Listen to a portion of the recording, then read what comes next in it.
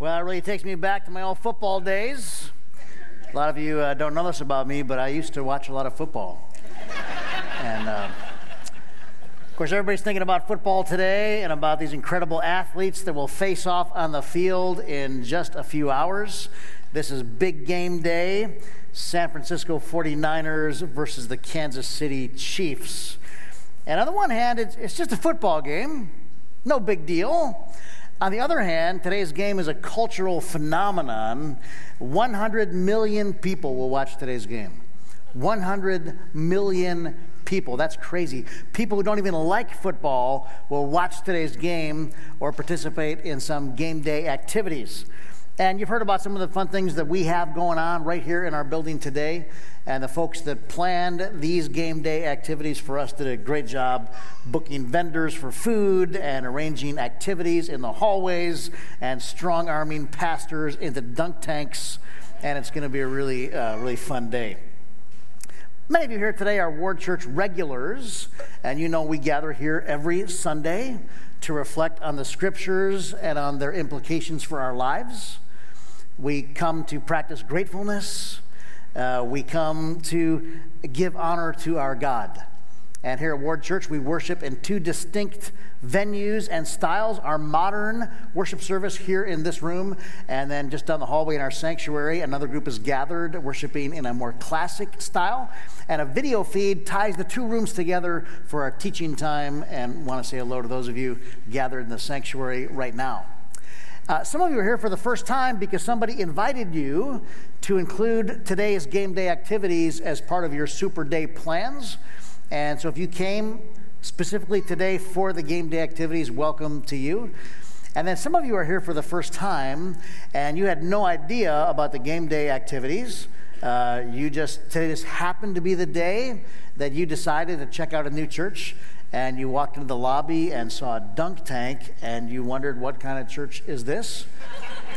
Is that some new baptism practice or something going on there? You've come on an unusual day, but I think you'll get a good taste for the flavor of our church today. We're really glad that you're here. This year on Sunday mornings, our congregation has been studying the Sermon on the Mount. And these words of Jesus are some of the most famous, most influential, most inspiring, and most confusing words ever recorded in human history. And we've been working our way through it, just kind of paragraph by paragraph. And as fate would have it, we come to, on this Big Game Sunday, we come to a section where Jesus talks about enemies and about retaliation. And these are words that some of us will need later this afternoon while we're sitting to watch a game, or in my case, while we're sitting in a dunk tank. We will need these words. In the spirit of the big game, our enemies on this day are born mostly from friendly rivalry. Some of you are for one team, some of you are for another team, but many of you will sit down and eat chicken wings with enemies this afternoon. That's a great sign of the kingdom. It gives new meaning to the line of King David, "You prepare before me a table in the presence of my enemies." We're going to do that this afternoon. But sometimes our enemies stir in us real hatred. When we've been hurt, we want to hurt back. And Jesus is teaching a new way of living now possible in him. And I want to read to you these words of Jesus from today's scripture reading, today's scripture passage. And as is our custom, if you're able, would you please stand for the reading of God's word, both here in Knox Hall and there in the sanctuary? Listen now to the words of Jesus. "You have heard that it was said, 'Eye for eye and tooth for tooth.' But I tell you, do not resist an evil person. If anyone slaps you on the right cheek, turn to them the other cheek also. And if anyone wants to sue you and take your shirt, hand over your coat as well. If anyone forces you to go 1 mile, go with them 2 miles. Give to the one who asks you, and do not turn away from the one who wants to borrow from you. You have heard that it was said, 'Love your neighbor and hate your enemy.' But I tell you, love your enemies and pray for those who persecute you, that you may be children of your Father in heaven. He causes his sun to rise on the evil and the good, and sends rain on the righteous and the unrighteous. If you love those who love you, what reward will you get? Are not even the tax collectors doing that? And if you greet only your own people, what are you doing more than others? Do not even pagans do that? Be perfect, therefore, as your heavenly Father is perfect. Friends, this is the word of the Lord. Father in heaven, open these words of Jesus to our understanding and to our use. We pray in Jesus' name. Amen. You may be seated. Thank you. Well, we are in this section of the Sermon on the Mount where Jesus is contrasting the conventional wisdom of his day with a new way of living, a kingdom way of living. He's contrasting the conventional idea of goodness with a better kind of goodness, a deeper kind of goodness, a goodness that comes from the inside out. And for each topic that we've been looking at over these last few weeks, Jesus uses this phrase, you have heard that it was said, but I say. You've heard that it was said, and then he talks about the wisdom of his day, but I say, and then he offers this new way of thinking and behaving. He did this when he talked about anger. We started with that. He did it when he talked about sexuality and desire. He did it when he talked about divorce and remarriage. He did it when he talked about truth-telling, which we looked at last week. And he does it today when we talk about revenge. You have heard that it was said, eye for eye and tooth for tooth. And this was the conventional wisdom of his day, supported in the Bible. The Old Testament says that, eye for eye and tooth for tooth. Someone takes out your eye, what do? Take out their eye, yeah. Someone knocks out your tooth, what do? Knock out their tooth. Someone kills you, what do? The correct answer is nothing. You don't do anything. But your family might avenge you and kill your killer. And this is the way it went back and forth. And some of you are thinking, that sounds really barbaric. I don't understand why that's in the Bible. The Bible supports that. But listen, the law that says eye for eye and tooth for tooth was actually designed to restrain retributive violence in a lawless era.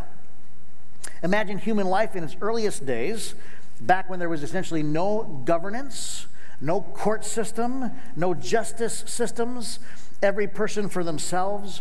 You hurt me, I hurt you back. And how much do I hurt you back? As much as I can, as much as I want to. No limits whatsoever. There was a story on the news recently about an argument that happened in a parking lot in our city, and one guy insulted another guy, and the guy that was insulted took out a gun and shot the guy who made the insult. That retribution doesn't match the offense. And so the Old Testament sets these limits. Insult for insult, no more than that. Wound for wound, eye for eye, tooth for tooth. Into this lawless society, it was saying there should be something like proportional punishment. It was setting the groundwork for justice. And it really was a giant step forward in the ancient world. Mom has 2 children in the next room, a baby and a 5-year-old, and she hears a scream, and she says, "Billy, what's going on in there?" And Billy says, "The baby just pulled my hair, and it really hurt. And I'm mad about it. I'm gonna get him." And Mom says, No, Billy, the baby doesn't know. The baby doesn't understand that hurts you. The baby doesn't know. A few minutes later, she hears another scream from the room. "Billy, what's going on?" Billy says, "Now he knows." We live in this you pull my hair, I'll pull yours kind of world. And how's that working for our world? Jesus says there's a better way besides eye for eye and tooth for tooth. Jesus is saying, now in me, there is another option available to you. Paul writes to the church at Rome, do not repay anyone evil for evil. The Apostle Peter writes similarly, do not repay evil with evil or insult with insult. That's the conventional wisdom. On the contrary, repay evil with blessing. But Jesus is not teaching, nor are the New Testament writers saying, that we can never stand up for ourselves. They are not suggesting that we resign ourselves to the role of a victim. People have accused Jesus of this. Nietzsche said that in this teaching, to love one's enemies, Nietzsche says, is testimony to the fact that the Christian ethic is designed for the weak and cowardly, says Nietzsche, not for the strong and courageous. Nietzsche called Jesus an impractical idealist. But Jesus is not teaching weakness. He's teaching a new kind of strength. A new way of relating to people is now possible that the kingdom has come. And Jesus then refers to some very concrete examples of this that everybody in his audience would have been able to relate with in that day. He says, you've heard that it was said, eye for eye and tooth for tooth, but I tell you, do not resist an evil person. And then here's illustration number 1. If anyone slaps you on the right cheek, turn to them the other cheek also. Jesus is not giving a rule. In Jesus' day, if somebody slapped you on the cheek, they're not trying to hurt your body. They're trying to insult your honor. It was a very honor-based society. A backhanded slap is something you would do in that day to an inferior, to a slave, to a servant, in that day to a child, to someone who is lower on the ranking than you are. And remember, in that day, the right side of the body was considered honorable, and the left side was considered unclean. And so the slap could only happen with the right hand and only into the right side. And Jesus said, okay, so suppose someone does that to you. Suppose somebody comes up and slaps you. What do? You really had 2 options. You could slap them back, dishonor for dishonor, or you could cower in fear and run away. But Jesus says now there is a third option. You could stand your ground and offer the other cheek. Completely unexpected. Now, in that culture, actually, he would not be able to hit you on your left cheek. That wouldn't be right for him to do so. So he's got to find a new way to deal with you. He's got to deal with you as an equal or find some other way to handle it. Jesus is saying that you, as someone who lives in the kingdom, can refuse to participate in mutual hostility. That's the idea. Then he goes to a second example that his listeners would have understood. If anyone wants to sue you and take your shirt, hand over your coat as well. This is talking about a lawsuit. And if someone is being sued for their shirt, how much money do you think that person being sued has? Nothing. I mean, it's ridiculous suing somebody for their shirt, for the only thing they have. And Jesus says, this is not a rule, but you could just offer your coat to them as well.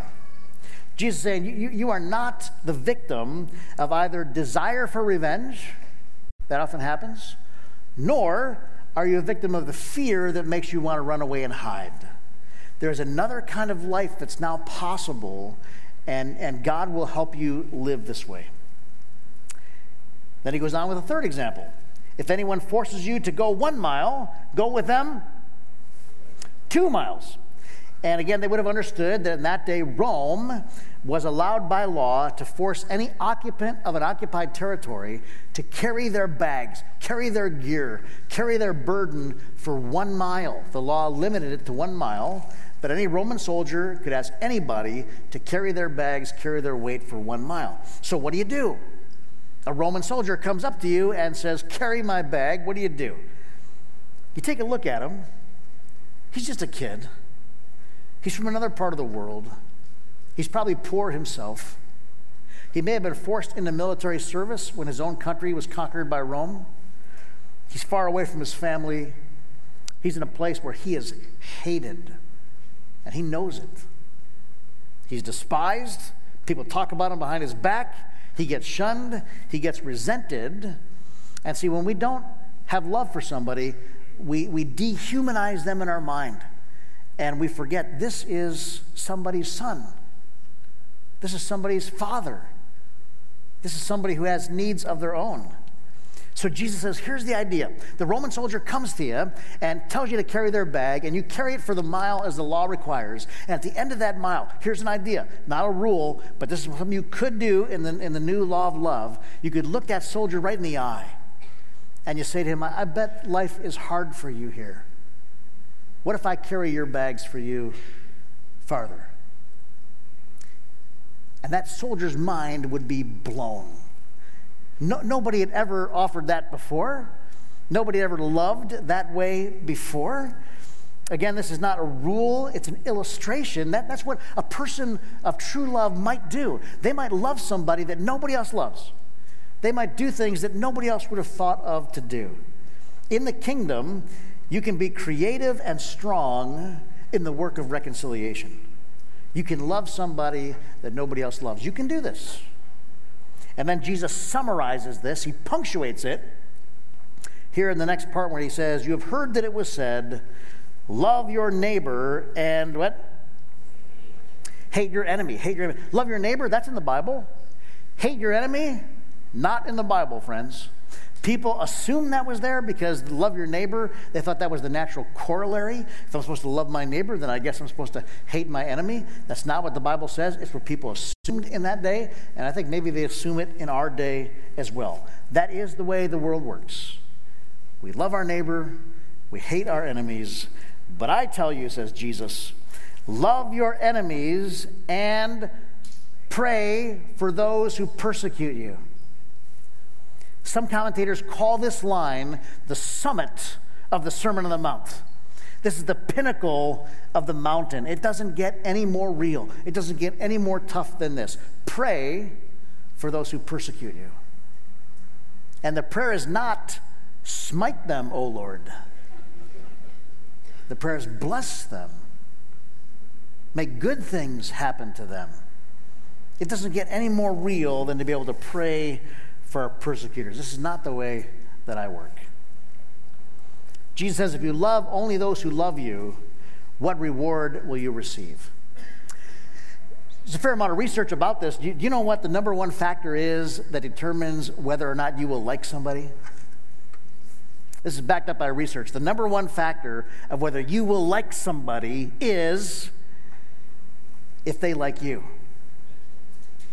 We like the people who like us. And even if there's somebody I don't like and I keep my distance, and then I hear that they've been saying good things about me behind my back, I hear that they like me, I suddenly think, well, that person must have a few things going on. That person's got great character judgment. That person is discerning and wise. And I change my tune. Likewise, you want to guess what the number one factor is that determines whether you don't like somebody? If they don't like you.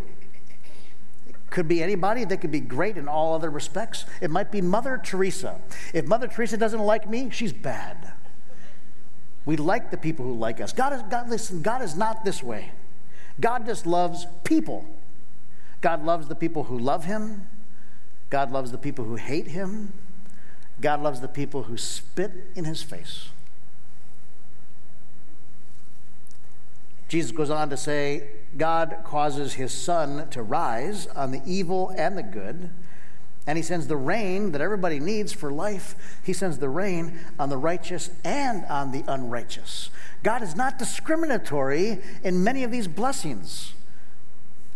Isn't that one of the most frustrating things about God? We want him to save certain blessings only for the good people. The great civil rights leader, Dr. Martin Luther King, had many enemies. And in one of his most moving sermons, called Loving Your Enemies, which he wrote from a jail cell in Georgia, he described how hate multiplies hate in a descending spiral of violence. And it is just as injurious to the person who hates as to the victim. And then this great line, but love is the only force capable of transforming an enemy into a friend. Love is the only force capable of transforming an enemy into a friend, and that's what God did for us. We were enemies with God, and his love transformed us from enemies into friends. Dr. Martin Luther King had many enemies, but you know who had more? Jesus. In Peter's letter to the church, he wrote, when they hurled their insults at Jesus, he did not retaliate. When he suffered, he made no threats. Instead, he entrusted himself to him who judges justly. It's a great line. He entrusted himself to him who judges justly. He himself bore our sins in his body on the cross so that we might die to sins and live for righteousness. By his wounds you have been healed.